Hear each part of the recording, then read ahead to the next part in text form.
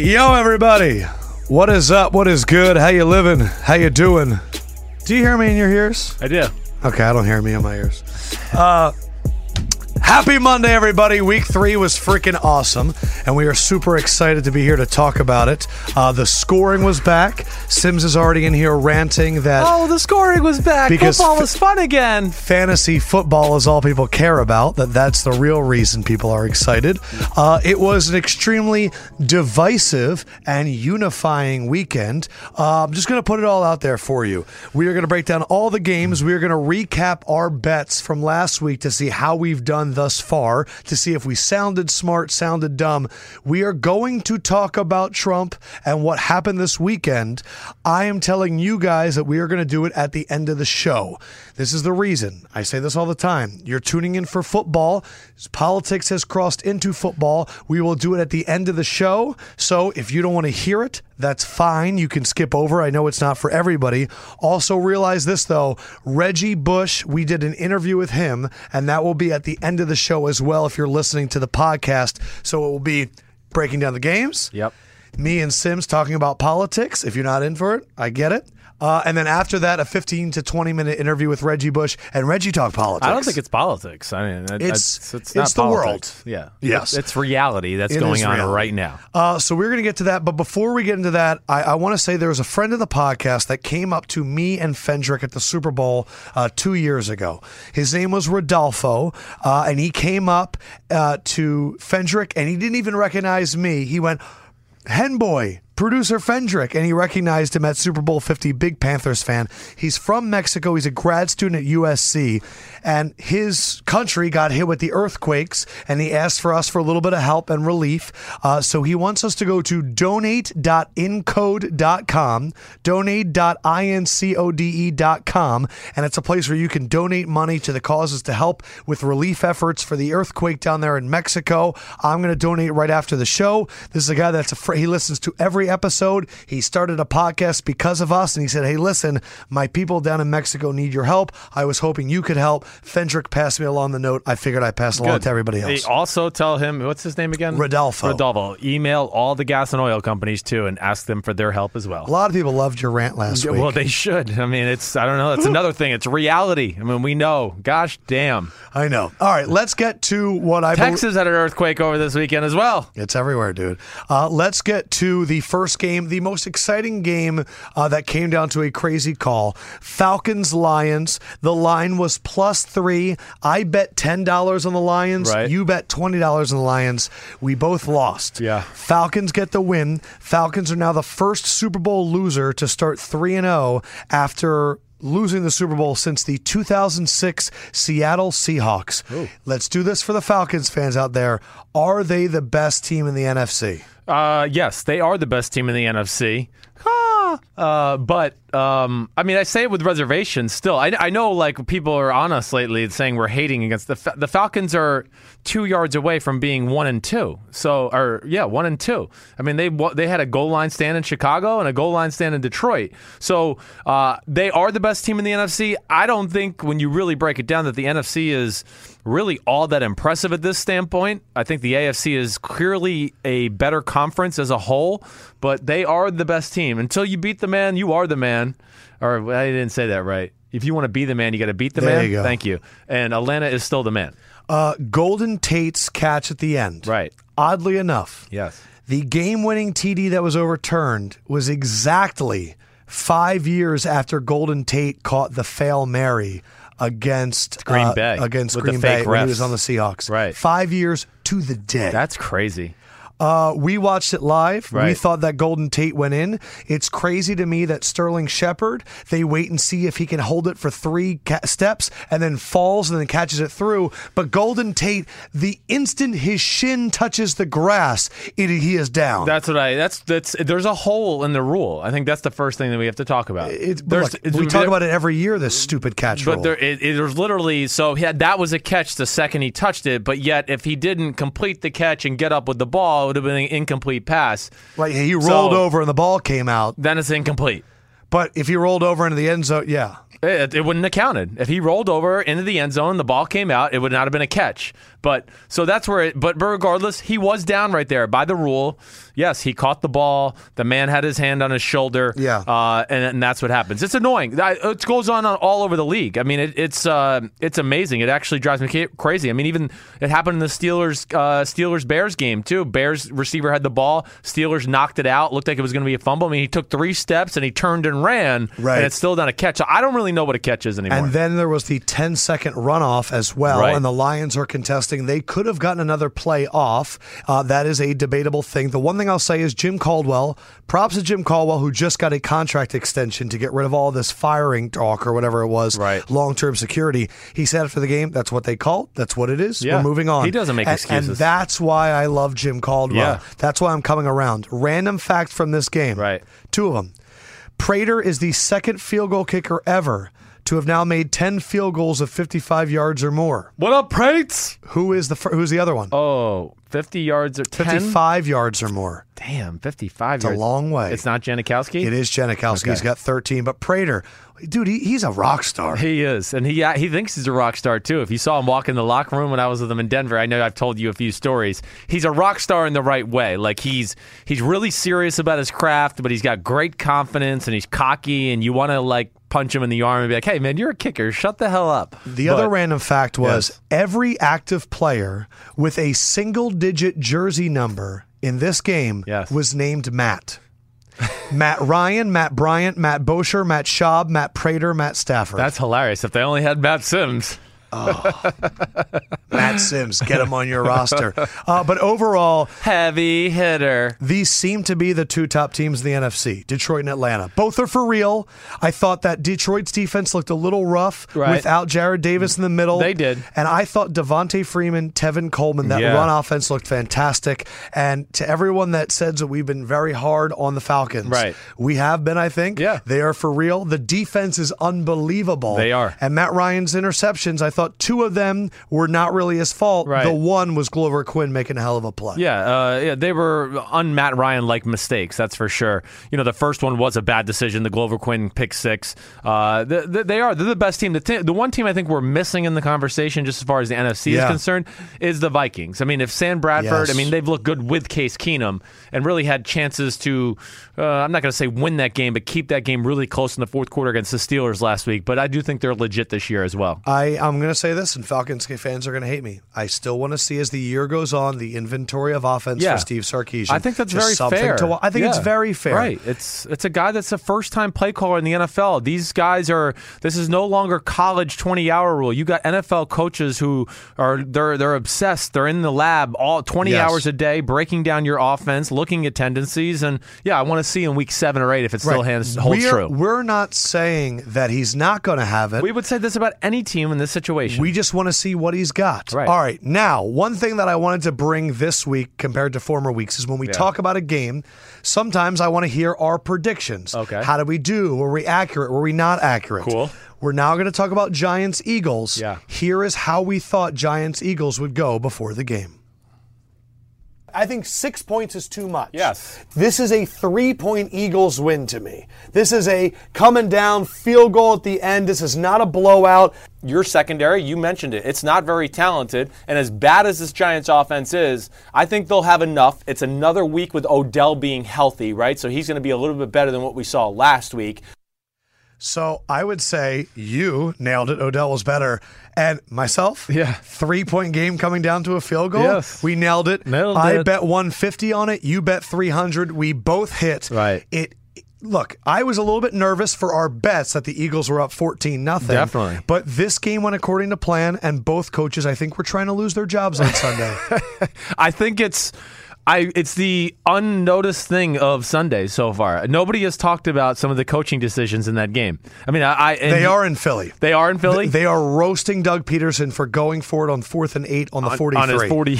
After taking a timeout. Right. And then going, you know what? Now we're going to go for it and take a sack. I know. I really want to use my Tropic Thunder line there, but I won't. And yeah, don't. So regardless, I think the thing I mean, too, and then the vice versa, right, Gabe, for the New York Giants. I mean, McAdoo left 6 points on the board. I know that it was a 1 foot for a touchdown before the half, but man, go into the half with something positive. It's 14-0. Just go in 14-3. Your defense was. It would have been 7-3. They didn't have 14 yet. Oh, it was 7. You're right. Yes. So I got an argument outside. I got an argument outside with a Giants fan that was telling me, yeah, but I thought they need to get to 7. Who are these future predictors, these oracles that go, I'm going to need 7 later? No, the Eagles couldn't do anything. No. Take the 3 points. Right. And then they do it again in the third quarter. They have a 4th and 2, and they decide to throw it incomplete. That was another chance for a field goal. I want to give a shout out to our audio guy, Nick. We have not used this on the podcast, and I just remembered. Right. With his new haircut, Ben McAdoo's new nickname is Fat Riley. That is compliments of Nick. He's absolutely right. He's trying to go up tempo. Fat Riley. That's his new nickname. Shout out to our guy, Darren Sproles. Tore his ACL and broke his arm on the same play. We were confused watching it because I know I was going, oh, his knee blew out. And then we saw him holding his wrist. And we're like, what? I'll say this, the last thing I'll say about this game before we move on. That game is a demoralizing loss for the Giants. I mean, demoralized. Not the fact that they went 0-3, but the fact of some of the players you didn't have playing in the game. Fletcher Cox got hurt. Jordan Hicks got hurt. Jason Peters got out. Darren Sproles was taken out. There's no Darby. There was no Rodney McLeod. I mean, that's where I really look at it and go, man, Giants, you still lost to an undermanned Philadelphia team, and that's when you should say, trouble, trouble. I am really concerned that Doug Peterson is listening too much to the fan base. Yeah. After 1 week that he was called out for only running it 13 times, he ran it 39 times, the most in 3 years. I will say this, it made me more upset they didn't use LeGarrette Blount against the Chiefs at all, because boy, did he look fantastic. Play to the strength of your team. They're leaving a whole element of their offense off the board. That's the big thing. Your offensive line is special. It's good. It's definitely top 10 in football. Yeah. Now, within that, this spread stuff all the time, you're not taking an advantage of their skill set, their ability to do inside zone, outside zone, pull guards. You have the type of lineman that can do those things, and then you get a downhill running game, and now you're going to have the play actions and boots with a guy like Carson Wentz who can really throw the ball down the field, can really throw the ball on the run. It's going to make your team better, and it's going to save your secondary that's undermanned as well, because it's going to let you guys control the clock a little bit. And they did. Yes. So you did not like Odell's dog peeing celebration. I'm sick of anything with the crotch. He has come out and explained what it was in reference to. Because he's a dog. Yeah, but do you know why he said that? This is perfect. You don't know. No. Because Trump said that players were sons of bitches. He would then be a son of a dog, thus he's a dog. So if you want to call me a dog, I'm a dog. Right. That's why he did the dog peeing, and then the second one was the Black Power fist. Damn. So, Gabe, Trump cost us 15 yards on that game. It all goes back to Trump. How dare he? I thought you were going to be like, all of a sudden, I like this now. It's cute. To me, guys got to get away from being just. It's football.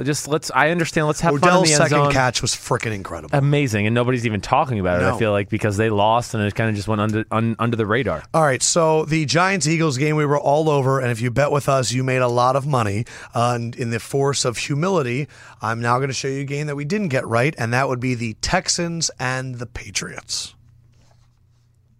But Deshaun Watson looked lost. Right. Deshaun Watson didn't look like he knew the offense. And I know that there's so many injuries for New England right now. Yeah. But they're sitting there going, we are going to feast on this kid. I should have bet more. There is no freaking way the New England Patriots are going to let Deshaun Watson out of the pocket. I can promise you that. And you did promise, and Deshaun Watson was freaking. I promise. I love this. This is true self-scouting. I hate watching myself though. That's why. Horrible. I don't know. I don't want to look at me. All right, so I bet $200 on the Patriots by 13. You bet $400. Yes, I did. So we took a bath on this one. Deshaun Watson was freaking incredible. He was. Yeah, I didn't think it was possible. No, I didn't either. And I mean, I still actually have a hard time believing it. He's going to have to show me he can do it again before I'm believing it. Yeah, he is. The throws were great. The throws running were great. was That's great. where I think I was more amazed with anything is he made some phenomenal throws within the pocket. And then his ability to escape the pocket and break arm tackles and extend the plays was off the charts. Because this game was really close to going the way we wanted it to go. It was 28-20. Yes. I believe New England had the ball back, and I think that's when Brady was throwing the wide open receivers. Wide open receivers, exactly right. But regardless, the talent of Watson was undeniable. And then again, the end of that game, not using the timeout, which is still shocking to me. Yeah, Bill O'Brien already came out and said he was an idiot. Yeah, I just don't even know. I mean, especially a guy that has come from New England who, I promise you, Bill O'Brien and company have practiced situational football. Yeah, so much. That's amazing. But getting back to Watson, it was amazing. You know what I think if I had to self-scout myself there, what I would do is I would say, man, why did I really think anybody on the Patriots front four or front seven was going to be able to run him down in case he did get the edge? Or could Hightower have? Hightower could have certainly been one of their more athletic guys in the front seven, but I think that's an area that maybe they lack in a little bit. They've lost a lot of guys. I mean, they are the 32nd ranked defense in football right now. Do you think that continues? No, it'll get better. It will. Bill's going to find the formula as soon as they get healthy too. The good thing, I think you can look at them. It's not like I don't see their corners getting beat a lot. I mean, their corners, I know Stephon Gilmore blew a coverage early in the year and all that, but they're not getting beat like in man-to-man situations. It's really just scheme beating their zone schemes at times. The thing that I like for the Patriots is I don't think their offensive line is that great. I don't think Gronk is that healthy. I don't think their wide receiver talent's that great. But when they need to score against what I think will end up being a top 10 defense by the end of the year, that was impressive. Brady could do whatever the hell he wants. Brady was amazing. I mean, he really was. I mean, it's again, he's 40 after week one. He don't look 40 anymore. No. He's been amazing the last 2 weeks. All right, now let's go to a game that I got completely wrong and you smartly stayed away from. Let's go Sunday Night Football, Raiders, Washington. I bet $300 on Oakland -3. You bet 10. Yeah. I took a beating there. It's incredible. There was like 9 home dogs on this Sunday, and 7 of them won. Wow. 9 home underdogs, 7 of them won. I bet a lot of money on Oakland. I thought what was really interesting, Washington only allowed 128 total yards. Yes. Lowest for the franchise since 1992. Right. Funny stat, Washington is now 6-6 on Sunday Night Football in the Dan Snyder era. In every other night game, Monday, Thursday, they're 1-17. Wow. Weird. Yes. And then my question is, Amari Cooper this year, 18 targets, only 9 catches for 95 yards, a touchdown, and 6 drops. Right. Josh Norman freaked out after the game talking about them because I didn't realize Cooper and Crabtree talked about putting up 200 yards and talking a lot of trash. He was looking like he was almost in tears, and Norman said, you don't say you're going to put up 200 yards against somebody. We are here and we are waiting. Crabtree isn't sorry. He sucked. What happened in that game last night? Sunday night. Well, they were. If you listen to Collinsworth during the game too, the Redskins were on a mission. Like when he did mention it a million times. When he talked about Manusky. Greg Manusky, right? Who Manusky is a really good defensive coordinator, and we have to start giving him more credit because he made some of those Colts defenses good that didn't have one damn guy you could really name on it. I mean, I know there was a few. Don't get me wrong, but it wasn't like it was a top defense as far as talent's concerned. But yeah, they mentioned it a few times that Oakland thinks they're going to come in here and bully us, and their offensive line's going to push us around, and they're going to have their way with us in the pass game. So obviously that resonated with the Redskin defense all week. Manusky is a tough SOB. I mean, legit, and he's a real dude. We've talked about him as far as his game planning the first 2 weeks and what we've seen, just having people drop in the right area. They won the battle up front. I think that's the thing that was the most shocking to me. I haven't seen Oakland's offensive line get pushed around like that. And the guy we got to give a little this I don't know if I could say his name right. Iodonis? Matt Ioannidis. I mean, if you looked at my notes, product. if you looked at my notes from last week, he was everywhere. And again, last night, I mean, they have enough big people now to make some things happen on their D line. It's interesting. That Eagles win over Washington in week 1 could loom large because they look like another contender. I've gotten this question now on every form of social media, and I know it sounds ridiculous, but I need your honest opinion. Yeah. Before the game yesterday, the Oakland O-line took a knee in unison. Right. And they showed, somewhat awkwardly, Derek Carr off to the side, not a part of it. I have gotten this question that do you think there's any chance that the offensive line was offended by their quarterback doing this, and this impacted the protection on him during the game? No, I really don't. First of all, everything I know, they love Derek Carr out there. I mean, he's one of the favorites in the locker room. I think they know where Derek Carr stands on that subject. I don't think it has anything to do with any of that. I really don't. Now, this is the thing I will say that's interesting about Sunday. Now, I just look at like some of the teams, and I know all teams protested, right, to a degree.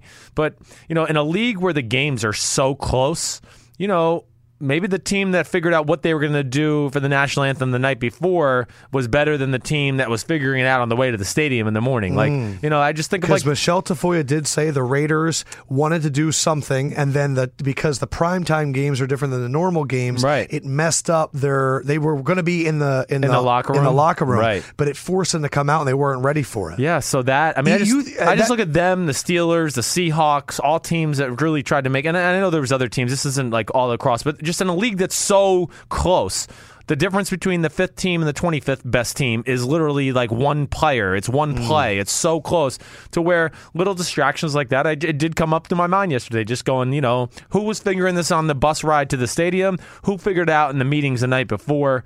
I'm just giving a tidbit. You've always talked about how close it is. There are some players that set the bar. There are other players that are the bar, and we each get to pick one each week, a player that went out there and truly became the bar for their team. Sims, you got a running back, baby, that was just plowing away. He was. I'm going with Jordan Howard. He is the bar for me this week. First of all, Jordan Howard, a lot of guys have been talking about Tariq Cohen, right, in Chicago. Jordan Howard been banged up the first few weeks, but man, the way he ran against the Pittsburgh Steelers, first of all, he's a rare combination of speed and then his ability to lower the boom on defenders. It's impressive. He's good in all areas of the game, too. He could catch the ball out of the backfield. But again, that was an impressive performance against a Steelers defense, and I just watched that film. That really played well. They have a good offensive line in Chicago, and Jordan Howard is definitely hurt. He's definitely one of the best between the tackle backs in the game. All right, I'm going to see your Jordan Howard. I'm really excited for you to hear mine.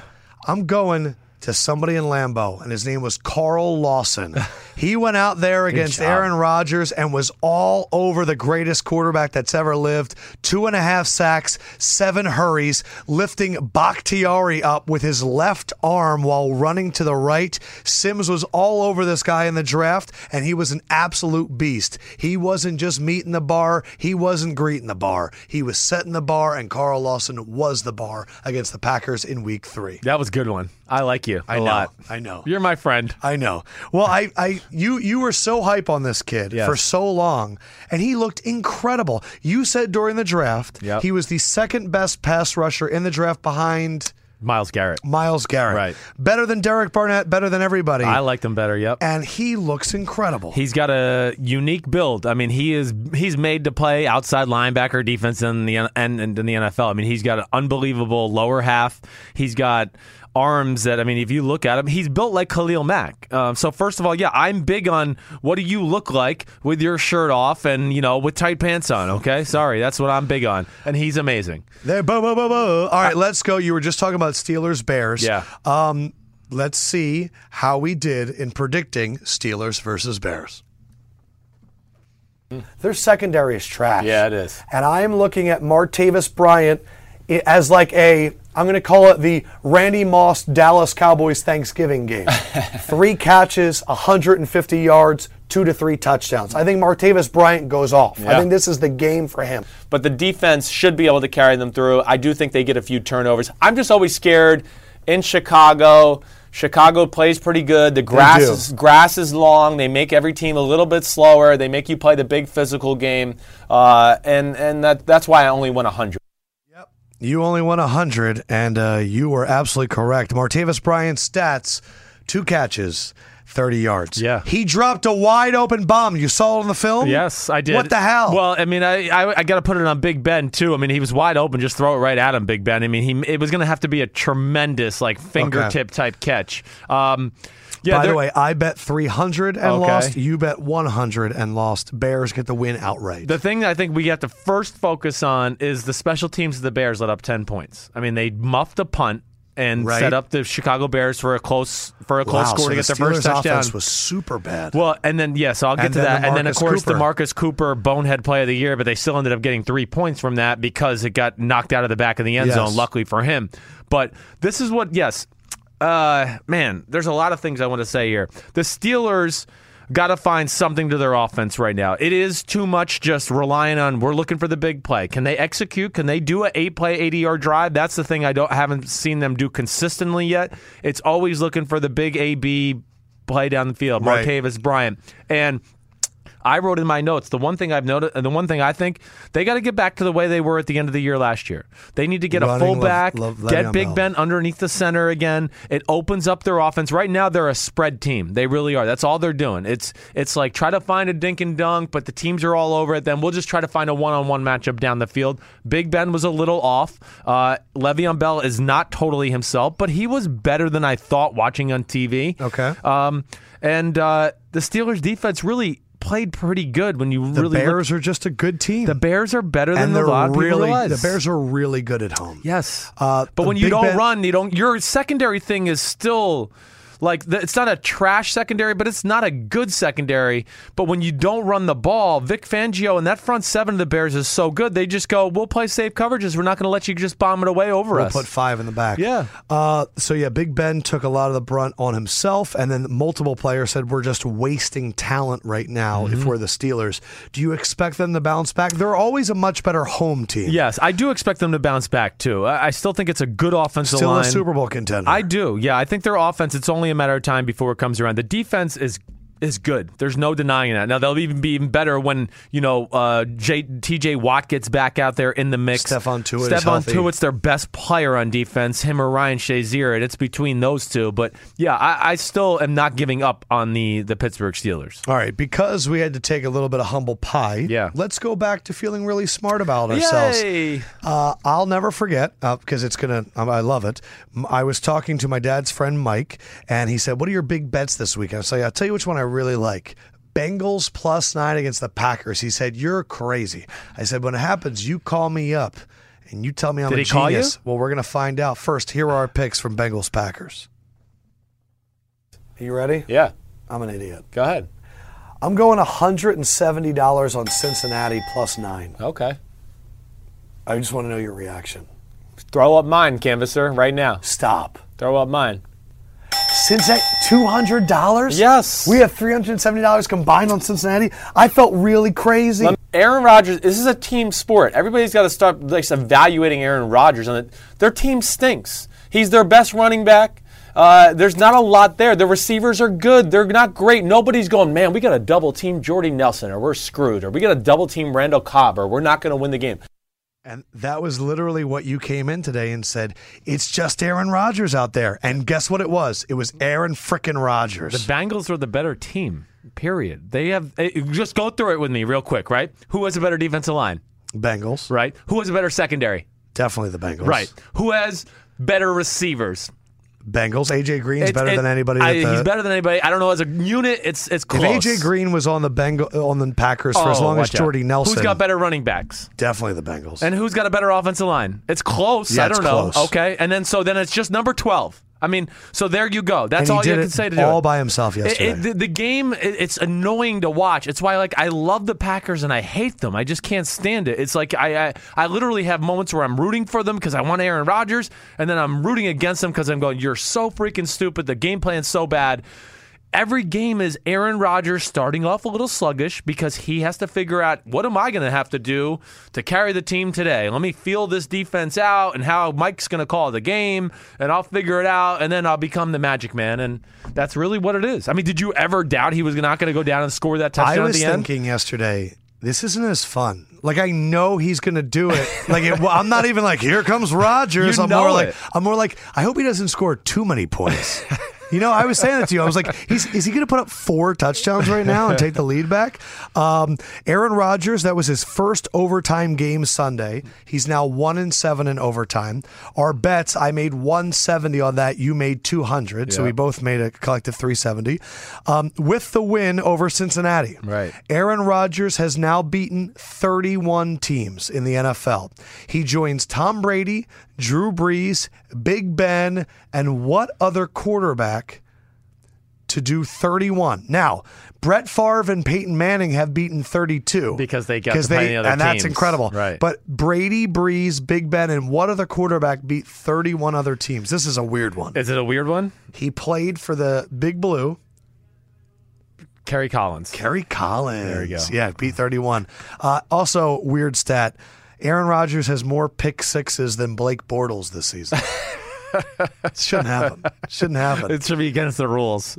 Is there any, are the Bengals, they're 0-3. I don't see them making a late push. They have talent. Yes. But is the season done for them now? I mean, yes. Is there any motivational, no? I just think it's run the course in Cincinnati, and I don't they're like saying that. They're going to be a tough team to beat by a lot of teams. Yeah, they're going to be a pain in the butt, but I just think this is going to be the last year of the Andy Dalton, Marvin Lewis regime. I really do. You think they could be both gone? I do. I think they're going to look at it and go, okay, we had a nice little run, guys, but it's gotten a little stale. And you said that you wanted to see Andy Dalton's performance, whether or not you put in A.J. McCarron. Yeah, I would give him a little more time. He didn't do anything to lose that football game. Again, though, as the game goes on, he doesn't do anything to help his team win it either. He never makes a play. He never makes a big throw. He never makes a big run. Yeah. And to me, that does get stale after a while for a team as well. They're looking at the other team going, man, their quarterback's just making plays everywhere. So Falcons are better than the Packers? Yes. Are the Lions better than the Packers? I think so. Are the Vikings better than the Packers? I think so too. I mean, just 12's a great equalizer, but I think if we go to the team, yes, I'm saying all those teams are better. Yes. Are the Eagles better than the Packers? The only thing that would scare me in your matchup with the Eagles is just that, if your front four doesn't get there, it's somebody might squeak open downfield. But it's close. I mean, you guys kind of hung in there with them the first half of last year. Yeah, but then Aaron Rodgers threw for like 300 yards like the second half. It was unbelievable. All right. Is the greatest quarterback of all time ever seen. Seahawks, Titans. You in this game picked the Seahawks, $10 plus 2.5. You lost. Yep. I picked the Titans, 2.5 favored. I won. This is a game that I know you watched on film. Yeah. And while it was happening, we did a video yesterday, which was the Seahawks, they're just beaten. Yeah. And this is not the same Seahawks. Right. Russell Wilson threw up some yards, but it was kind of when they were already down double digits. 179, I think, in the fourth quarter. So a little Drew Brees, Blake Bortles. It was, yes. How in trouble are the Seahawks? Man, they're painful to watch right now. I really feel offense and defense. Well, no, their defense is not. I feel for their defense. That's when I came away from it. I go, man, the Seahawks defense is still really good. It's hard to win when you're on the field for almost the whole first half. I mean, the Seattle Seahawks, their offense, especially when the game was competitive, it's either 3 and out or it's 4 plays, 80 yards, and a touchdown. And their defense is right back on the field. And the defense hung in there. I think the first thing I want to say is Richard Sherman, him getting his penalties and going irate. I don't condone that, but man, that wasn't pass interference either. That was amazing defensive play by Richard Sherman. He read the route. He got to the spot before Eric Decker did. He read the play, everything. It was textbook. And he got to the spot. Eric Decker turned in and ran into him, and they called it on Richard Sherman. That's bullshit, so I'll say that. But regardless, what about the hit on Mariota? I know. He kind of hit Bobby Wagner more. Yes. And then he went face-to-face with Taylor Lewan. Okay, and maybe, am I wrong? Did they take away that penalty? They did. They did, because it wasn't a penalty. Okay, good. There was offsetting penalties, so it was as if it never happened. Okay, and he was really close. I didn't think it was egregious. Mariota was maybe a half step out of bounds, but Sherman had already kind of launched himself. I got a lot of respect for Richard Sherman and the way he plays the game, okay? It's physical, it's tough, it's no nonsense. He doesn't back down from anybody. And I know that can rub people the wrong way. But as a whole, them being on the field, and my number one saying, they don't have enough big people. and fast people get slow as the game goes on. And then they slowed down a little bit, and the Tennessee kind of got the feel for the speed, and they started pushing them everywhere down the line of scrimmage. No improvements on the offensive side? The offense, not at all. It's pitiful and painful to watch. The run game sucks. The pass blocking What is it going to stinks. The same thing I've been saying. It takes a new offensive staff. That's what it takes. Ooh, that's what we need to talk about. So you have a theory that the Seahawks and the Giants, their offenses suck because of Aaron Rodgers. Yes. Plain and simple. They got those jobs because of Aaron Rodgers. Darrell Bevell was what with Green Bay? He was the offensive coordinator, quarterback coach, I think. And then got the Seahawks job because look at how great you did with Aaron Rodgers. Right. Ben McAdoo? He was the offensive coordinator, quarterback coach, I believe. I'll go make Aaron double Rodgers. check, but yes. And people, because Green Bay puts up 30 points a game. You get a GM that's not really studying the film, or owner that doesn't really know what he's talking about. He just goes, man, Aaron Rodgers is one of the top-rated quarterbacks every year. Oh, and their offensive numbers are pretty good. This guy's an offensive genius, huh? No, sorry. He is. We talk too much about Rodgers. I'm even getting sick of talking about it. But yes, Bevel was the quarterbacks coach, by the way. Okay, quarterbacks coach. Tennessee. How for real are they? Tennessee. The Oakland Raiders game kind of scared us. Yes. But then again, it's Derek frickin' Carr. Right. But then Tennessee went out there and smashed Jacksonville and then just smashed Seattle. Yes. Tennessee, the first thing I would say about their football team overall, there's no glaring weakness. I'm not saying they're the best at football in every position, but there's no positions that I go, ooh, they're really undermanned here, and this is going to be a problem for them all year. Secondary's solid. Front seven's pretty good. Offensive line's pretty good. Receivers are solid. Tight end play, pretty good. And then the quarterback and running back are pretty good as well. So the offense, they miss the element of play action passing too. That's the one thing I wrote in my notes. They run the ball too well to not have more creative play action passes off it. Yes, and they did a few neat little read option plays, and they have bootlegs. But I want play action. I want double pulling guard to the left, fake it downhill run to DeMarco Murray, come back up, and you got two receivers flying downfield. They don't do enough of that. I think they really could take advantage of that. They played smart yesterday, though. They did not panic. They got down 7-0. I forgot watching, too. They were down 14-9. Who was? The Titans were down 14-9. Wow. I know. And then from that point on, they really dominated the game with the big screen pass to the left to Rashard Matthews. Remember that little screen pass? Yes. They did a little fake play action to the right. It came back through a screen pass to Rashard Matthews. Taylor Lewan, the offensive line, got in front of him. He ran down for a touchdown. Next drive was DeMarco Murray, big play. Wow. I mean, they got it going there after that. I got some breaking news for you. What's that? Ben McAdoo has been fired by the Giants. Just kidding. That's what someone changed his Wikipedia page to. You were ready for it. Dave was all excited. Dave was all like, damn. Sorry about that. Why didn't they fire him? His name has been changed to Ben Trash McAdoo, and his current position right now is KFC head cook.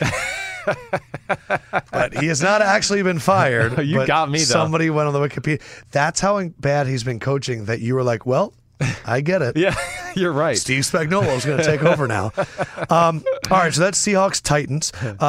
Occasionally, Sims and I disagree with each other. Yeah. And that's when we really need to go to the tape and see how we did. Let's see how we picked for Broncos Bills. Oh, you like this one, huh? But I'm just going on a hunch. Yep. I'm not putting a lot of money on it. Right. I'm just going Buffalo here because it's freaking weird. Buffalo is a weird place to play. Unfortunately, I don't have the same take as you. I am going the Denver Broncos. Then this is going to be great. This could be a huge loss for you. Thank you. Really like Thank you for cheering against me. And boy, was it. He was. It's freaking weird. I kept thinking you had a lot of money on the game, too, the way you were cheering for it yesterday. And I kept reminding me that you had $10. That's the worst part is all of these games that I got right about $10 and then Steelers, Raiders, Patriots, $300. So I'm down, I think, for the week. But Bills, 1:00 game against a West Coast team in Buffalo. Trevor Siemian played well in the beginning and then threw some really bad interceptions late. Really bad interceptions. I mean, the one where he scrambled to his left on a 3rd and long and tries to, throw the ball down the field in between three people. I just couldn't believe that. That just shows a little bit of his inexperience still at the position. Then the bootleg, right, in the 4th quarter where he he's off his back foot and he tries to throw the ball in the flat and gets intercepted. That was bad.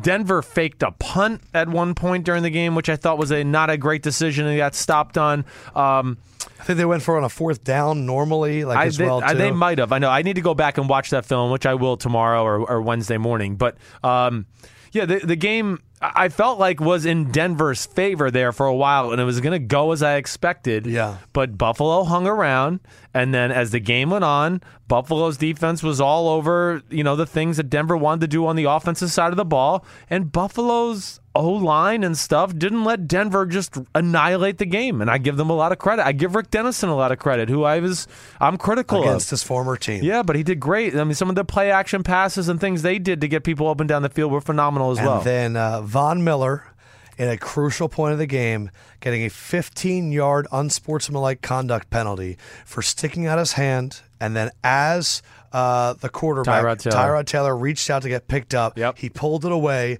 They were clearly smiling at each other and laughing. 15 yards to continue the drive, and then Von Miller put it on himself for the loss. But it's like... That's ridiculous. That's over officiating. It's almost, if not worse than the offensive pass interference call on the 49ers on Thursday night. I mean, it's at that point of the game, you don't call that. He wasn't showing disrespect to Tyrod Taylor. What if he was just changing his mind at the last second and said, "You know what? I'm not going to help him up. I don't want to let him up. I don't, because defensive coordinators will yell at their defensive players when they do that crap. Like, I've been on teams where Rod Marinelli for the Cowboys, I guarantee he's yelling at guys there tonight like, "Don't you help that mother effer up. You make him get up on his own." But it just annoyed me. I have some people that get really upset when I rag on the referees because they're trying to do their job and it's really hard. But that felt, and then with Jeff Triplett's crew on Thursday night with the offensive pass interference call, it gets hard not to complain. Yes. And that call just felt like it was too much. It's too much. Like, I understand you flagging Odell over him, with the peeing. talking crap or right, showing him up, but that wasn't showing up. My thing too is can't you wait a second before you see the flag and see how they react? If Tyrod looks at you and puts it out, maybe. Right. But they're smiling, they're laughing, they're pointing at each other. That was a really cool moment. I agree. Yeah, that sucked. Yeah. Chiefs Chargers. Chiefs were favored by 3 in LA, one of the 2 away favorites to actually win. You put $10 on it. I put $200 on it. Good job by you. Thank you. Rivers in his last 16 games has thrown 25 interceptions. Yeah. The crowd was so bad in LA. It wasn't sold out. Right. It only holds 27,000. The Chargers knew the crowd was so pro-Chiefs, they didn't do player introductions in fear that the home team would get booed. Wow. That's amazing. I did not know that. But we gonna get 2 teams to LA, Chris. Oh, that's so stupid. The NFL owners. Don't get me. I'll get on them in a second. I want to do this with you. Yeah. The interceptions were bad by Rivers, right? 2 out of the 3 were bad. And he's cost his team a lot of games the last year and a half. And again, I'm giving him leeway because damn did he keep his team in a lot of games the 6 years before that. I feel like it's been ingrained in him that he has to do that stuff. I do agree with that. But that's not what he needs to do anymore. And all I can think about in games like that again is just, I just look at it and go, man, do they wish Deshaun Watson was there? He might have fit better with what they wanted to do as a team in general. You did say that Deshaun Watson was the pick for them in L.A. Yes. Chiefs. Right. I want to do a little thing with you here. Yeah. There are 2 undefeated teams remaining in the NFL right now, those being the Atlanta Falcons and the Kansas City Chiefs, both 3-0. Which team will remain undefeated the longest? First, let's talk about the Chiefs. I want to know how viable they are, and then I want to look at the schedule, and you tell me their matchups and how it fits with the Kansas City Chiefs. Yeah, the Kansas City Chiefs, when I look at them, I just go, wow, there is no weakness to the football team. The offensive line's legit. The offensive play calling is creative. You got Tyreek Hill and Travis Kelce and Kareem Hunt. And the fact that they're 28th in defense doesn't scare you off. No, because it's a little bit, it's just the way they are. It's again showing to me that they're a lot like last year, where they're going to let yards up, but you're going to have a hard time scoring touchdowns against them. And they continuously get a lot of interceptions. They Marcus do. Peters. Yes. The competition of the teams coming up on their schedule. Right. I want to know how they match up, the Kansas City Chiefs. Who is coming up for the Kansas City Chiefs? Washington in week 4, then at Houston, home against Pittsburgh. That could be a great game. Yep. And then at the Raiders. Woo. How do you think they fare here? I think they match up really good with the Redskins and the Texans. Okay, so you could see them going 5-0. Yes. Home against the Steelers. Right. In Kansas City. Yes, and that's going to be an interesting football game. Okay, so your questions start week 6 and then Oakland Raiders week 7 and, as well. And I'm not even, I don't mean to gloss over the Redskins because the Redskins have gotten better every week. So I just look at that. That was in Kansas City next week, right, for the Redskins. That's tough. Tough place to play. Coming off a short week. You just played the Raiders. I look at it and just go, no, and I think Kansas City's just a better football team, plain and simple right now. Falcons are a good team. I want to look at the Falcons schedule. Yeah. Let's see who Atlantic has coming up. So you see a possible issue week 6 or 7 for the Chiefs. Upcoming schedule for the Falcons. They host the Bills. They host the Dolphins. At the Patriots in week 7 because they have a bye in week 5. Yep.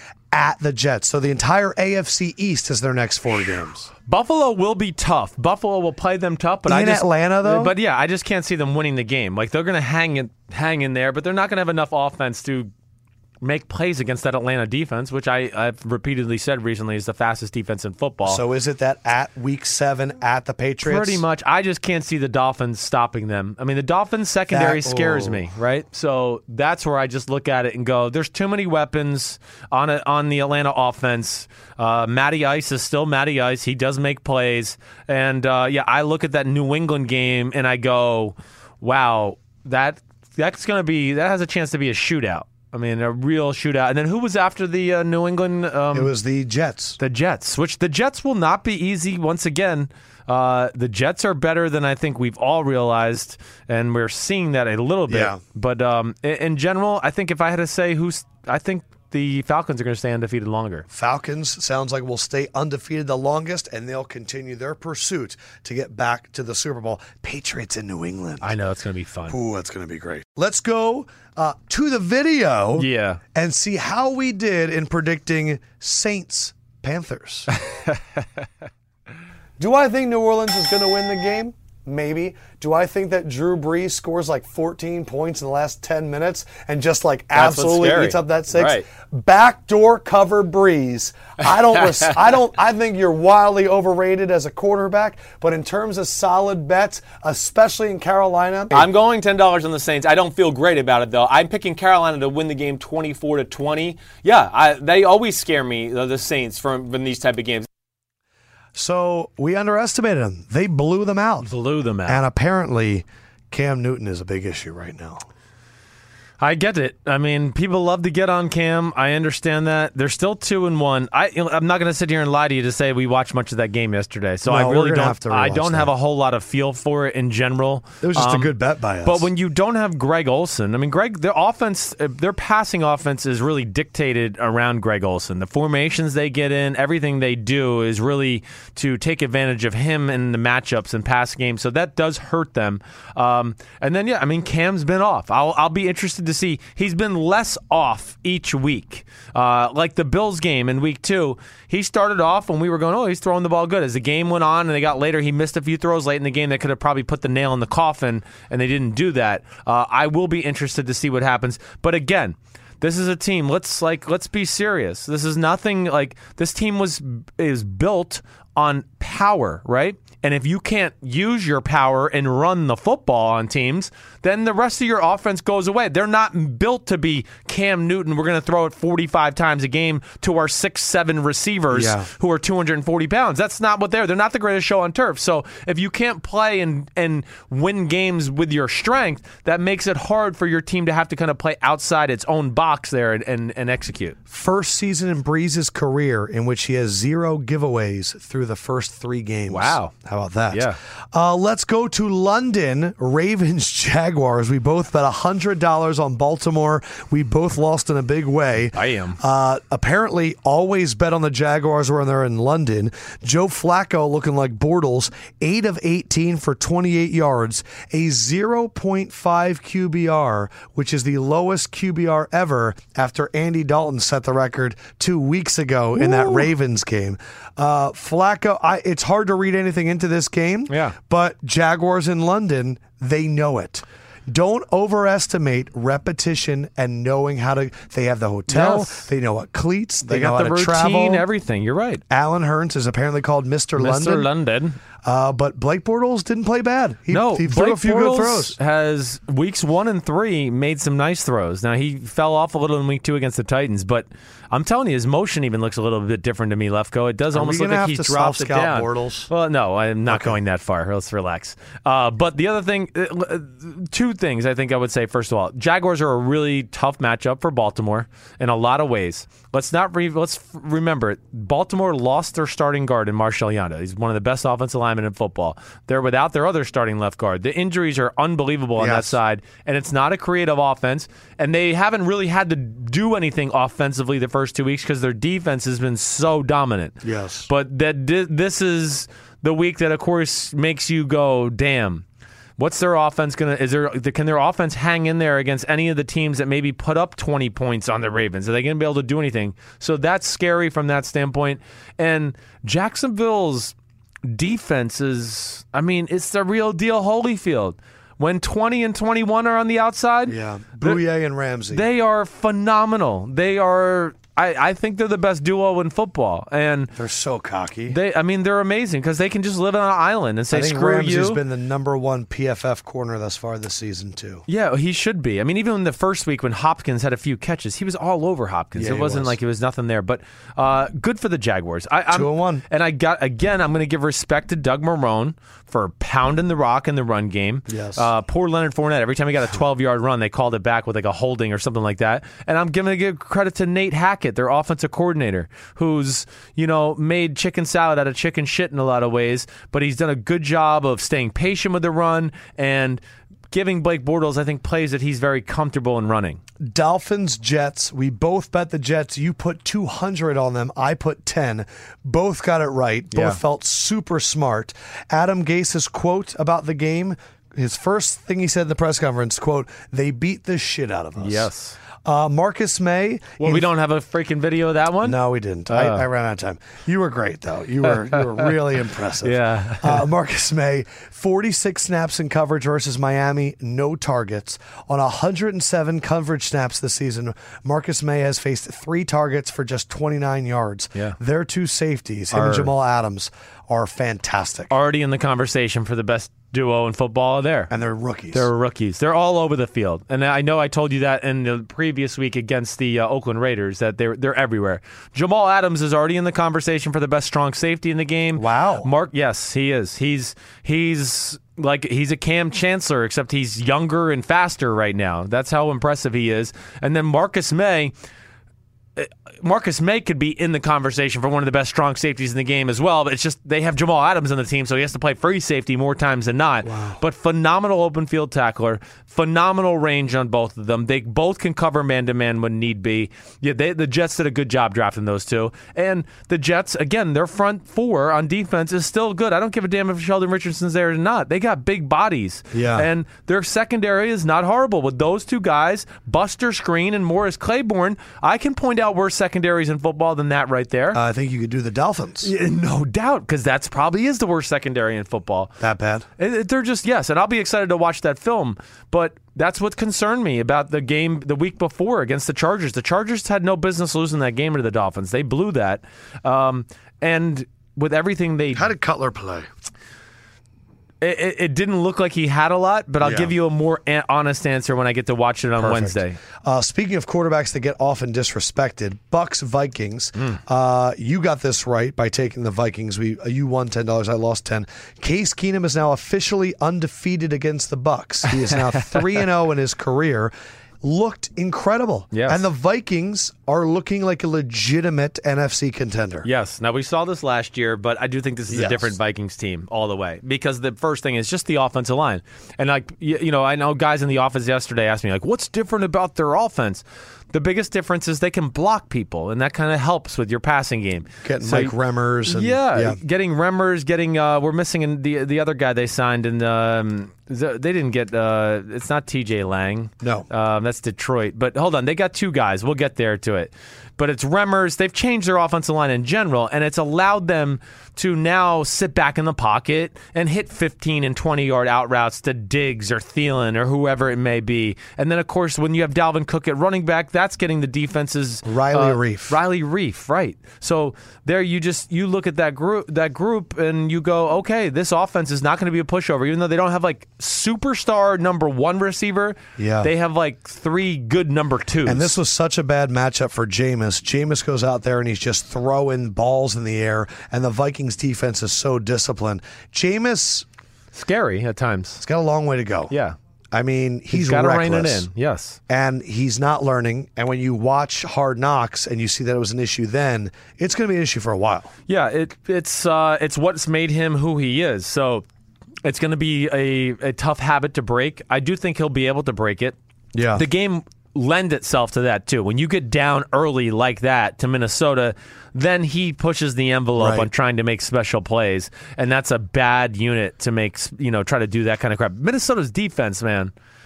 Whoo! You think Everson Griffin is on like defensive MVP watch? You need to watch Everson Griffin, everybody. He's in the Von Miller, Khalil Mack stratosphere right now for pass rushers. He is getting to the point where he's almost unblockable one-on-one. He could have had 6 sacks against the Steelers. He was a hair away from a bunch of them. Yes, he's playing the position as good as anybody in the game. Browns Colts.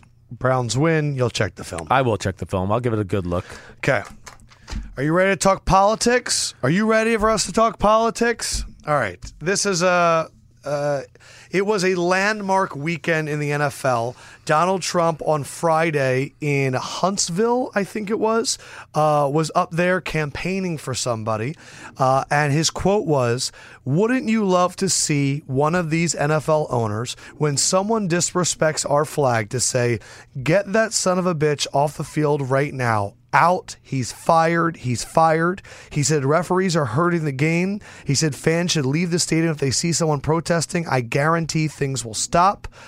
Tell them to stand." Do you want to get some stuff off your chest first with kind of what you saw Sunday, and now that sports and politics are intertwined because he made these comments? Well, I mean, the first thing is, now he's talking about the referees. Okay, gosh, he knows everything. Apparently, he is the smartest man on the planet. He just has no business talking about disrespect. He's disrespected everybody on the planet, literally. I mean, he's every branch of the government, lawyers, judges, people in his own cabinet, Department of Justice, CIA. He's done it all. He's disrespected all of them. I have a lot of issues with Donald Trump, really. He disrespected our first black president and wouldn't give him the dignity to call him a citizen of our country. Said if you showed him the birth certificate, he'd show you his tax returns. He never showed those tax returns. This just in, he's a liar. And then you go into it even more. Yeah. I would probably be less harsh if he called the racist assholes from Charlottesville sons of bitches, too. And that was a quote from Alex Smith. Alex Smith saying it's a little bit shocking that he's willing to call us sons of bitches, but he's not willing to say anything about Alex Charlottesville. Smith. I got respect for Alex Smith because this is the second time I've heard him kind of speak up about this stuff. And this is what has to happen. There needs to be more Sean Paytons and Alex Smiths in the NFL to make a stand for the African-American players, because Donald Trump's going to pit this black versus white, and he can say it all he wants. But when you don't call a group of people who have Nazi flags and Confederate flags, who was anti-government, we went to war with one of those countries because they were trying to extinguish races of people, and then you're going to call sons of bitches to black guys kneeling on the ground during the national anthem. Yeah. And so that bothers me. And it bothers me even the booing in the stands in the game. I'm sorry, it bothers me. Don't disrespect the flag by booing while the national anthem's playing. I'm sorry. Just let it be and then maybe boo after it. It's interesting because he made it an issue about booing the flag, but it was never about that. It was trying to get answers and comments about racial inequality, because we are the Players Podcast and we constantly have issues with the divide between owners and players, and we call them the greedy owners, right, and the players that don't get paid enough. I went through and I looked up the 32 responses from all of the NFL owners. Yeah. And I wanted to see what they said. All right, can I just give my 2 cents of that right before we start? Yes. Because that was probably the number one thing you would attest to that I came into the building yesterday on Sunday and I was more mad at anything, was the fact that it took this now for the owners to speak up a little bit. It's going to hurt our bank account? Now he's divisive. No, he's been divisive for 14 months. He's been bad in a lot of ways, but now it hurt them, and now they want to go against him. So my thing is this. Everywhere on TV, everywhere you're looking, people are going to talk about how players reacted, how coaches reacted, how fans reacted. And I get it because the visuals are there. But for me, Trump issued a challenge to the owners. And I wanted to see how the owners reacted. He didn't tell the players to go fire a teammate. No, he told the owners to fire a teammate. And I wanted to see how they responded. And I think it's really interesting when you pay attention to the words that people used. Yeah. Sims, how many owners in their comment said the word president? Yeah, I'm going to say like 4. 10. Okay. Jaguars, Bills, Right. Giants, Packers, Saints, Niners, Patriots, Browns, Texans, Colts. Okay. If you didn't hear your team, your owner didn't even say the word president. Right. How many owners said the word Trump? I'm going to go with 4 again. 2. Damn. The Pagulas of Buffalo, Right. and Shahid Khan of the Jaguars. Right. Very impressed with Khan this Yes. weekend. How many owners said they wouldn't fine, suspend, or fire a player because of a protest? They wouldn't? They would not. Trump said you should do this. How many of them said we would not do that? I'm going to say 0. 0. Right. How many owners in their statement mentioned the word race? 3. 3. Wow. The Jaguars, Got lucky. the Seahawks, and the Saints. Okay. Tom Benson, Paul Allen, and then Jaguar Shahid Khan. How many owners mentioned the word equality? 5. 4. Okay. The Browns, the Dolphins, the Saints, and the Bills. It's not a sport that believes in equality. So 6 owners stood on the field. Lurie, Snyder, Ford, 7. Lurie, Snyder, Ford, Spanos, and Woody Johnson. It wasn't actually Woody, it was his brother. Right. Never mentioned the president or racial equality, but they stood on the field. The only 2 that happened were Stephen Ross and Khan.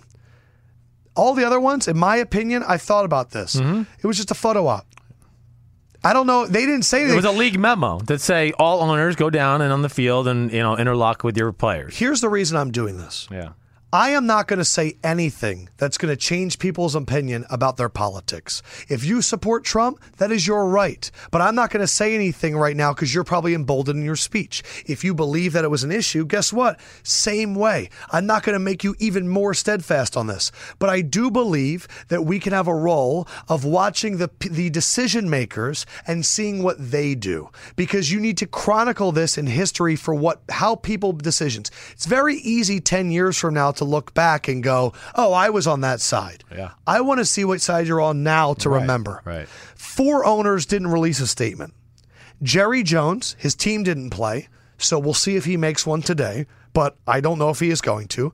Woody Johnson, because he's the UK ambassador. Jerry Richardson refused to make a statement, the owner for the Carolina Panthers, also the only team that did no form of protest, whatever. Did the Texans do it? That's what I was going to ask you, because the Texans did do protest. And Art Rooney Right. released a statement, the Rooney family, saying they had nothing to add to Goodell. Now, there were 8 owners that supported Trump's campaign with finances. Man, that's a What did they disappointing do? 4 there, but go ahead. Jerry Jones, Woody Johnson, Jerry Richardson. I would have Art guessed Rooney. those 3. Rooney, I would not have guessed. Well, he said he had nothing to add to Goodell's statement. Okay. Owners that supported Trump's campaign. Jerry Jones, $1 million? No statement. Shocker. Dan Snyder, the Washington Redskins released a team statement, but it was specifically not his statement, and it never mentioned the president. Woody Johnson supported Trump, no comment. Glazer, Tampa Bay Buccaneers, not only did not mention the president, in his speech mentioned that we should respect differing opinions, but never said to stand by the player's opinion. So in essence, in my mind, he's supporting Trump because we should listen to both sides. We've been hearing that now for a while, both sides. Kroenke, LA Rams, no president, respect differing opinions. Again, see both sides. Kroenke and Glazer to me were the biggest issues. Yeah. Kraft supported Trump. He was disappointed by the tone of the president's comments, which I thought was a bold statement for him. Yes.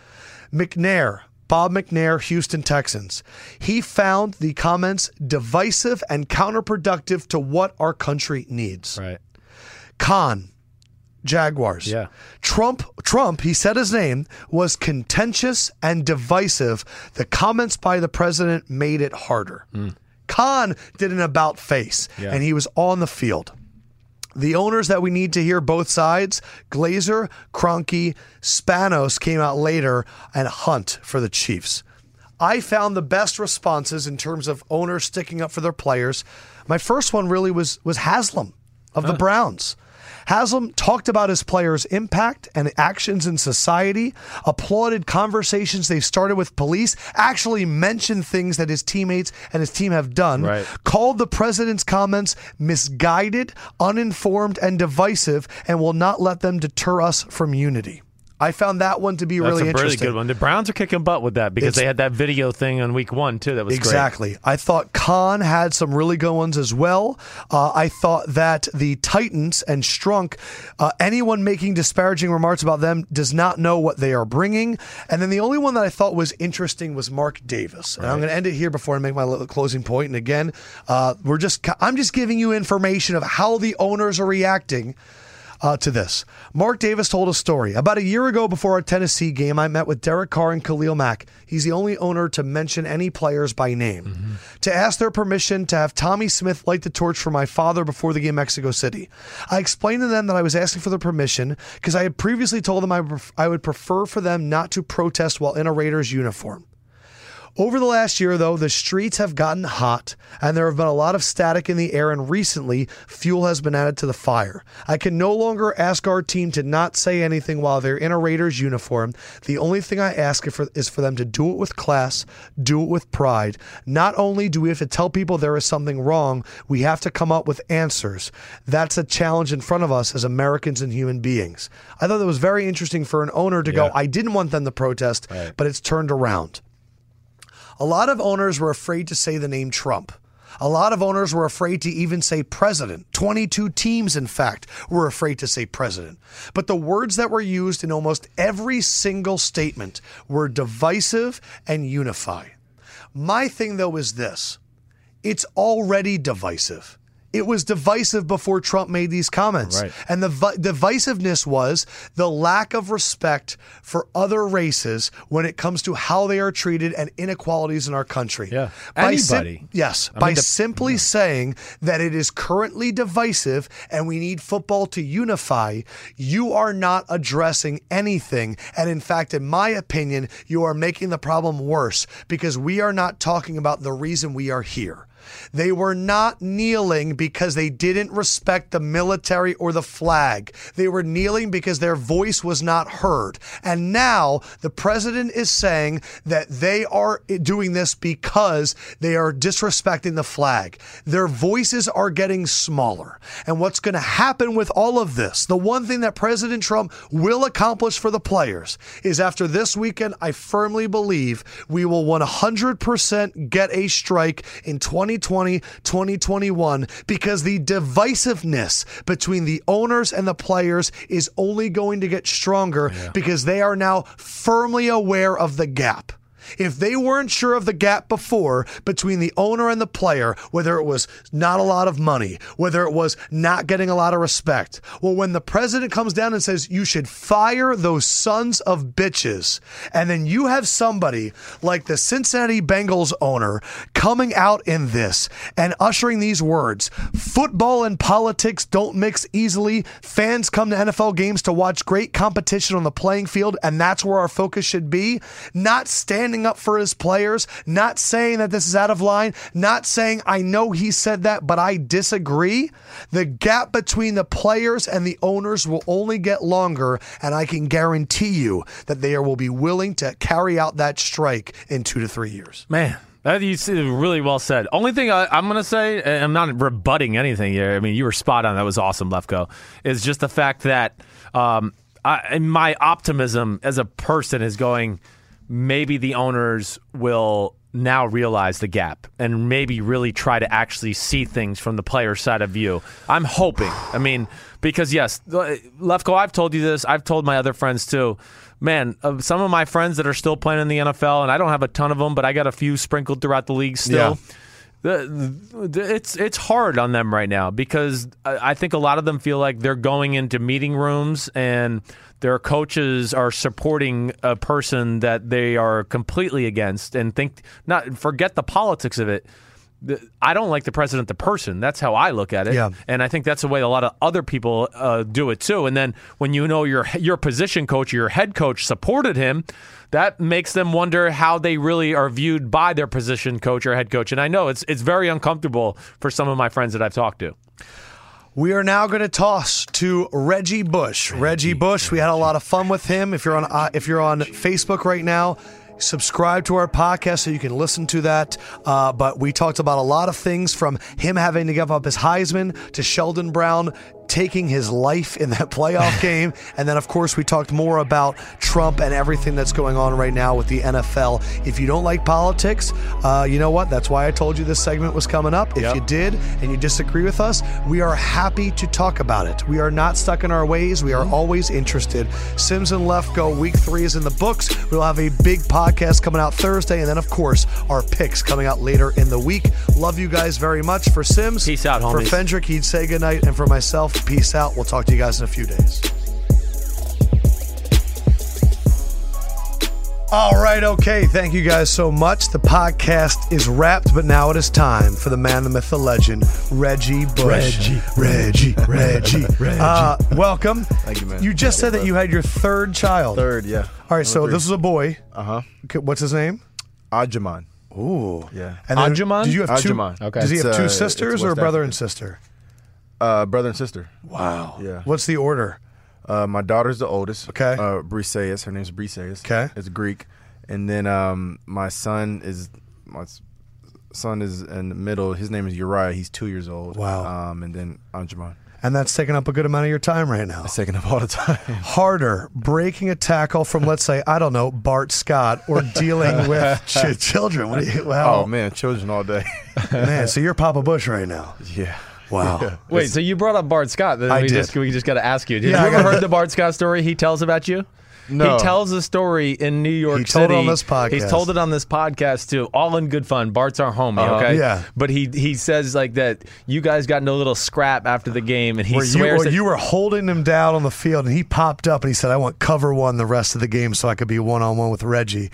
And then he saw you out. he said he saw you out in the club, and he says you dipped. He said you got scared and dipped away. What? Oh yeah, yeah. good. Yeah. I want to set the record straight. Scared and dipped away from Bart Scott. That's Yeah. what he says. Yes. Eat that, Bart. Bart says he's an No, intimidator. Come on. No. But do you No. remember, though, getting on top of him and really just rubbing it in? No. He probably deserved it. I mean, my Bart Scott story that I was thinking of was when we were playing in New Orleans. I had an ankle or knee or leg injury, something like that. And all week long, Rex Ryan was talking about, we're gonna put some hot sauce on. And remember that? Remember the hot sauce thing? Yeah. We're gonna put some hot sauce on his leg. Yeah, on his leg or something like that. So then I was running the ball. I don't remember what the play was, and he tackled me from behind and kind of like tackled and rolled. Right. And I injured my leg, and I think I ended up not coming back in the game or something like that. Oh, so that's not a good story at or all. maybe I did. I don't remember. But anyways, that was Yeah. my only Bart Scott story. I don't never remember. Yeah. I've never in my life ran away from anybody. I'm starting to wonder if this Bart Scott character Yeah, exaggerates Where did this a come little from? bit.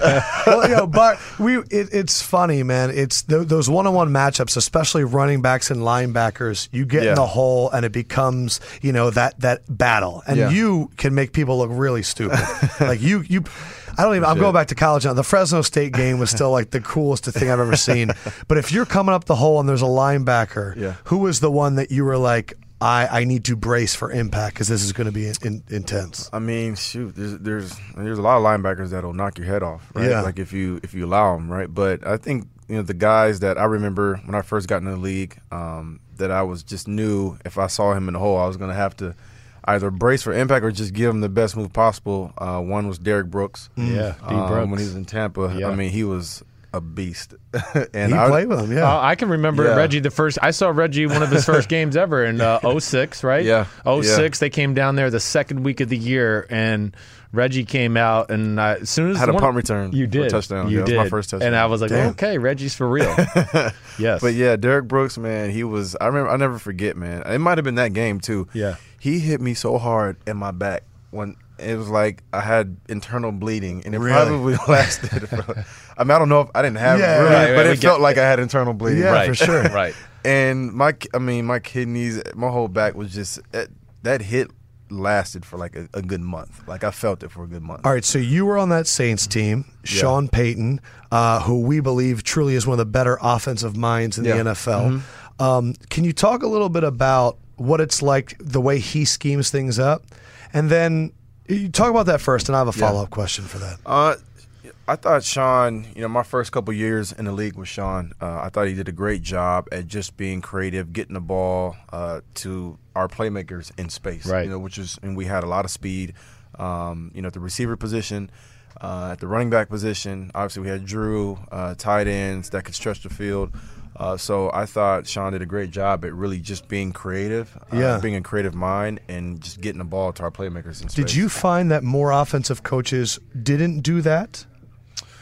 There were some offensive coaches that I played for, that didn't. They're not on his level. No, they weren't on his level for sure. Yeah, We just find that so funny. Yeah, well, because Peyton's one of those guys that I mean, you would agree, I'm sure. It's just he has a playbook just for the running back out of the backfield to catch balls, halfback choices. Sure. Yeah. You were one of the first guys ever when they would used to go the empty, and you'd be in the slot and you'd run your little delay crosser or whatever it was. We watched a lot of St. Louis Rams. Marshall Faulk stuff. Right. Mike Martz, with that team. So we watched we patterned a lot of what we did after them. We used a lot of stuff from Andy Reid, and when he was in Philly, that he did with Brian Westbrook. Right. And then also with the Patriots, what they did with Kevin Falk, Kevin maybe? Falk. Yeah, Kevin good Falk. one. What about the running backs right now? I don't mean to change the subject, but just what running backs right now? Who's the guy that is the most Reggie Bush-like, and then who's the best pure runner? Who's the guy that's that dual threat where you go, wow, he's amazing? And then who do you think's the best pure between the tackles runner in the game right now? I got a list of names too, just to not put you on the spot. Well, I think the one guy right off the back that jumps out is Kareem Hunt. Yeah, right? right. Like what he's been doing has been amazing as a rookie, and I think he has a great mind, offensive mind with Andy Reid, who just, as every year is shown, just nothing but creativity when he had Jamal Charles, Brian Westbrook, going back to Michael Vick, all the stuff that they did. Yeah. He just does a great job at getting the ball to his backs in space, and you just see the creativity. I played in Buffalo last year with LaShawn McCoy, and he raves about him because obviously he had some of his best years in Philly when he was with Coach Reid, but. Again, I've been a fan of Andy Reid for a long time, and just what he does. He's always just creative and he does great stuff. Week 1, everybody was shocked that Adrian Peterson didn't get the ball. I wasn't. Talk about it. Wait, because I said I the wasn't same shocked. thing. Yeah, because it's Sean Payton. He likes to use a lot of running backs. He likes to use 3 running backs, and again, I knew it was going to be a big adjustment period for AP because he's everywhere he's been the guy. So he's gotten the 20-plus carries everywhere he's been, going back to college, high school. So this was going to be the first time where he was really going to have to split carries with other running backs. And I knew for him and that adjustment period with Coach Payton and how he is, that was going to be tough. So I was curious. I mean, it's so hard from the fantasy perspective to pick one of you guys because it's always Ingram, Pierre Thomas, Reggie Bush. It's always a guy. How do you check your ego and exist in that? Man, it's tough because as a playmaker, you want the ball in your hands. You want to be out there helping your team, and it doesn't come from a a selfish mentality. It's more so on listen, I'm a playmaker. I want the ball in my hands. I want to help my team win games. Right. Especially when, we're losing, right? They were 0-2 and, they just got their first win yesterday. But again, when you're losing, you feel like you can be doing more, right? And you want to do more because, it's the natural competitiveness inside of us. Yeah. All of us. So AP calls you up and goes, Reggie, I don't know how to handle this. What do you tell him? I would just tell him, just try to handle it the best way you can because it's not going to change. Yeah, this is what he signed up for. I mean, he should have known this before. It's not going to change. Which is funny because he literally said, I didn't sign up for 9 carries. That's what's he did. Yeah, he had that comment. He's like, I didn't sign up for this. No, that's exactly what you signed up for. Like, what Sean he Payton really does. did, though. Yeah, he whether he knew it or not, that's exactly what he signed up for. Listen, the one thing that's going to be consistent in that offense is Drew Brees throwing the ball 35 plus times a game. Right. So, and that's, I think Sean's background is he was a quarterback in high school or in college, and so he's coming from the likes to throw the football, and as long as I've been there, which I was with him his first year as a head coach, he's always been that way, and it's not going to change. Yeah, he just wants to run the ball so to keep his play action passes viable, right? Yeah. And for the most part, and the issue is that he divides those carries up between 3 running backs. So now you're forced to try to sometimes do extra when you maybe not need to because you're trying to make the most of each carry that you get, right? So I want to ask you I'm not trying to bring up bad memories or anything like that, but I'm intrigued just because of like USC Texas, right? A few weeks ago. First of all, do you have the Heisman anymore? Did they Nope. They legitimately took that thing no, from I away? returned it. You returned it. Did you mail it? How does one do that? I don't remember. I mean, It's bullshit. That's actually First a great of all, question. I don't bullshit. remember. It is bullshit because I've Bullshit. made statements about like $100 handshakes, right? That I got at Texas, and Yeah. first of all, I'm really they got to figure out a way to help college players out a little bit, certainly. 100%. Yes, 100%. because the coaches can do whatever they want. The guys that run the NCAA, they're getting $100,000 handshakes from sponsors for bowl Thousands of games, dollars. right? Yeah. $100,000. I mean, so Easy. It's Easy. bull crap. So yeah, I guess I want to hear your take on that and just maybe what needs to be done from the player standpoint. I mean, again, in my opinion, I think sometimes college football can be a little bit tougher because of the workload that you have with school, managing school, and you got tests and papers and all those different things, and then have to go out and play football. So it's like you're juggling 2 full-time and jobs. you're a kid, right? And so you're trying to make the most of this college experience. So I think it's a disservice to the kids because the universities, the coaches, they can all make money. And they can sell your likeness, your jerseys. How many your 5 name. jerseys were sold? I mean, a lot. And then you throw in the bowl games and how much money that brings into university. And so you got everybody except the actual athletes making money. Right. Literally everybody except the athletes. And the athletes are the one that drive, that are the engine of the whole thing, right? Did you realize that while you were playing? I did not. No, Because you're probably caught up in the spectacle and all the. You're fans. just caught up in I'm in college. I'm on my own. I was just excited to be on my own and not have to do chores anymore. When did you realize that the whole structure was nonsense?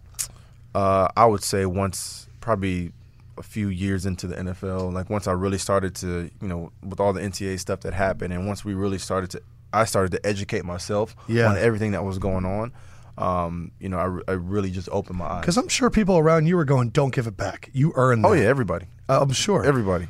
I mean, did you have to give it back, or you just thought, "I'll just do this just to get away from this distraction or whatever"? Exactly, that's what it was. Okay. It was more about the distraction of it, and I just wanted to get away from it.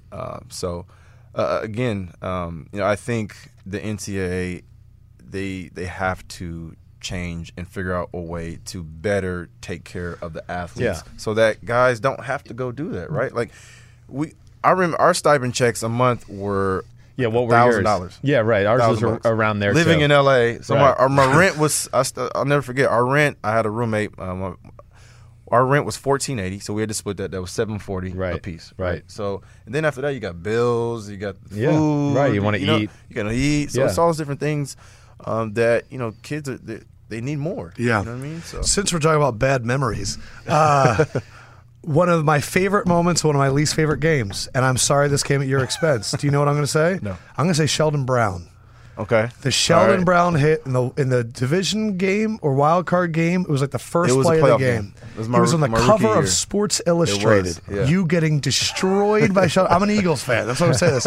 And then you guys came out there, won the game. But that was, I mean, that's all-time top 10 jacked up It NFL. was. Yeah, definitely. It was definitely a welcome to the NFL hit. What was sure. you talked about the Derek Brooke hit kind of stayed with you for a few days. How long did that hit stay with you? You know what? So that hit actually, the hit itself didn't hurt me. It was when my back hit the ground and it knocked all the wind out of my stomach. Right. So I don't know if you've ever had the wind knock your stomach. It's like the closest. He's kind of soft. He hasn't. That's kind of accurate. So all the wind got knocked out of my stomach. I couldn't breathe. And I just remember looking up and I was like trying to get and I was like crawling, trying to like get my breath. And I was tired at the same time. Right. So I really had a one split second where I thought I was going to die on the football field. Did you really? Because I couldn't breathe. I thought you were going to die too. I got really nervous. I was like, you know what's funny? I had an authentic Reggie Bush jersey when I was in college. It really wasn't authentic. I got it from like one of those overseas Chinese jersey sellers. Right. And the 2 and the 5 were way too close together, so everybody knew it was fake. But I had it. And I remember being like, I'm so conflicted. They're playing the Eagles. And then you got hit and I went, I like almost did a prayer over your jersey. I was like, don't die, Reggie. Yeah, but you know what? I got back up. Yes. 2 plays later, scored the winning touchdown. Yeah, Won the game, is baby. that Philadelphia? You know what I'm saying? No, I remember. I'm very well aware of this. I saw you were very active on Twitter. I do kind of want to go into the Trump stuff. We just ended our podcast and we talked a lot about it. Yeah. Look, the word was divisive and unify. Yeah. He divided, and the NFL family tried to unify. You were very public. I saw that you tweeted that he's a clown. He is a clown. First question would be, No doubt. if you were out there, Neil, what would it have been for you?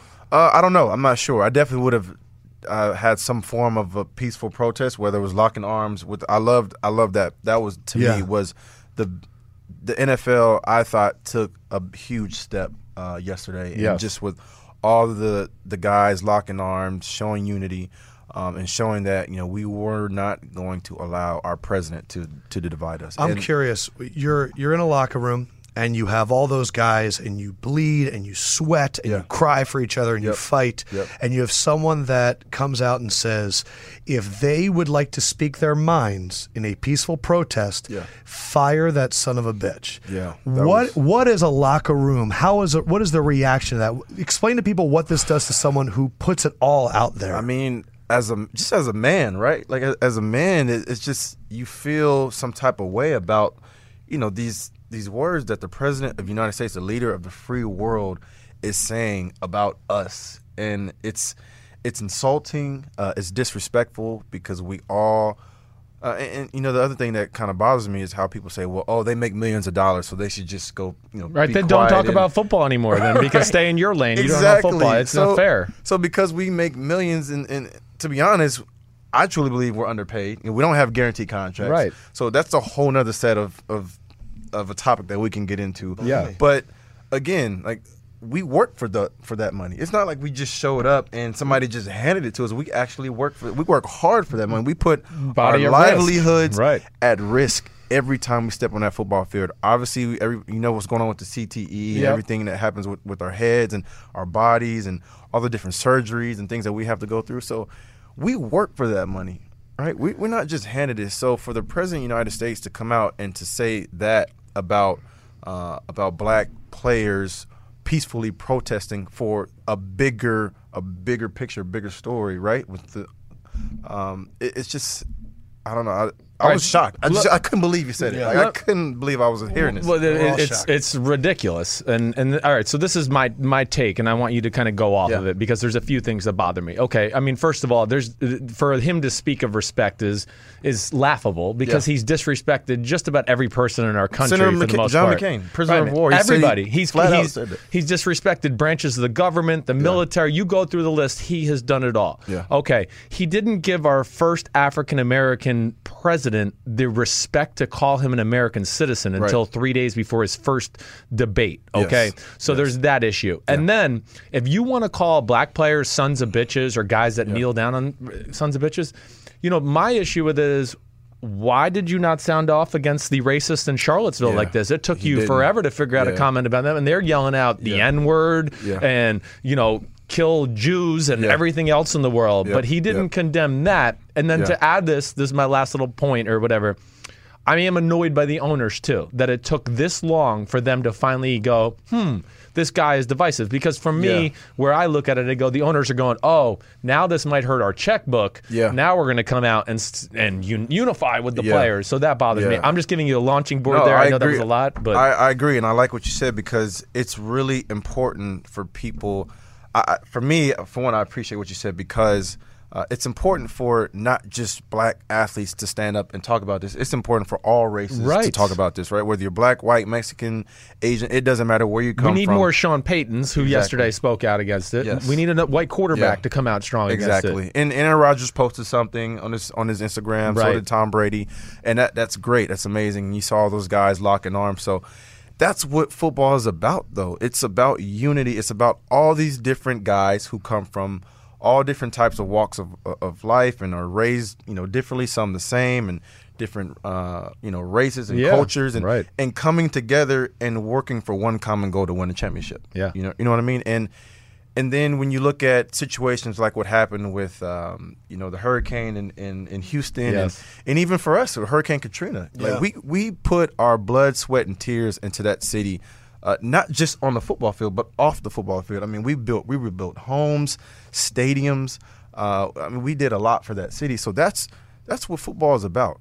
And for the President of the United States, the leader of the free world, to say those remarks about us, which is what led to yesterday when you saw all the teams, really. It was unify against Trump. That's what it was. That's what it was. It was unifying against Trump. We're out of the race for this Sunday. We're just telling you you're wrong, Mr. President. Exactly. And that's what that was about yesterday. So I hope that he watched and he saw that and he took something from that. I tell you what, Reggie Bush, he was versatile on the football field as a running back, and he's showing he can do it on the microphone as well. Reggie, man, appreciate you so much. Yeah, thanks for I'm having me. excited to watch your career blossom on TV. Sims and Lefko, you guys are great. As always, hit us up on iTunes, 5-star review, and we will hook you up. Reggie. Give him his damn Heisman back. Love you guys. Talk to you soon.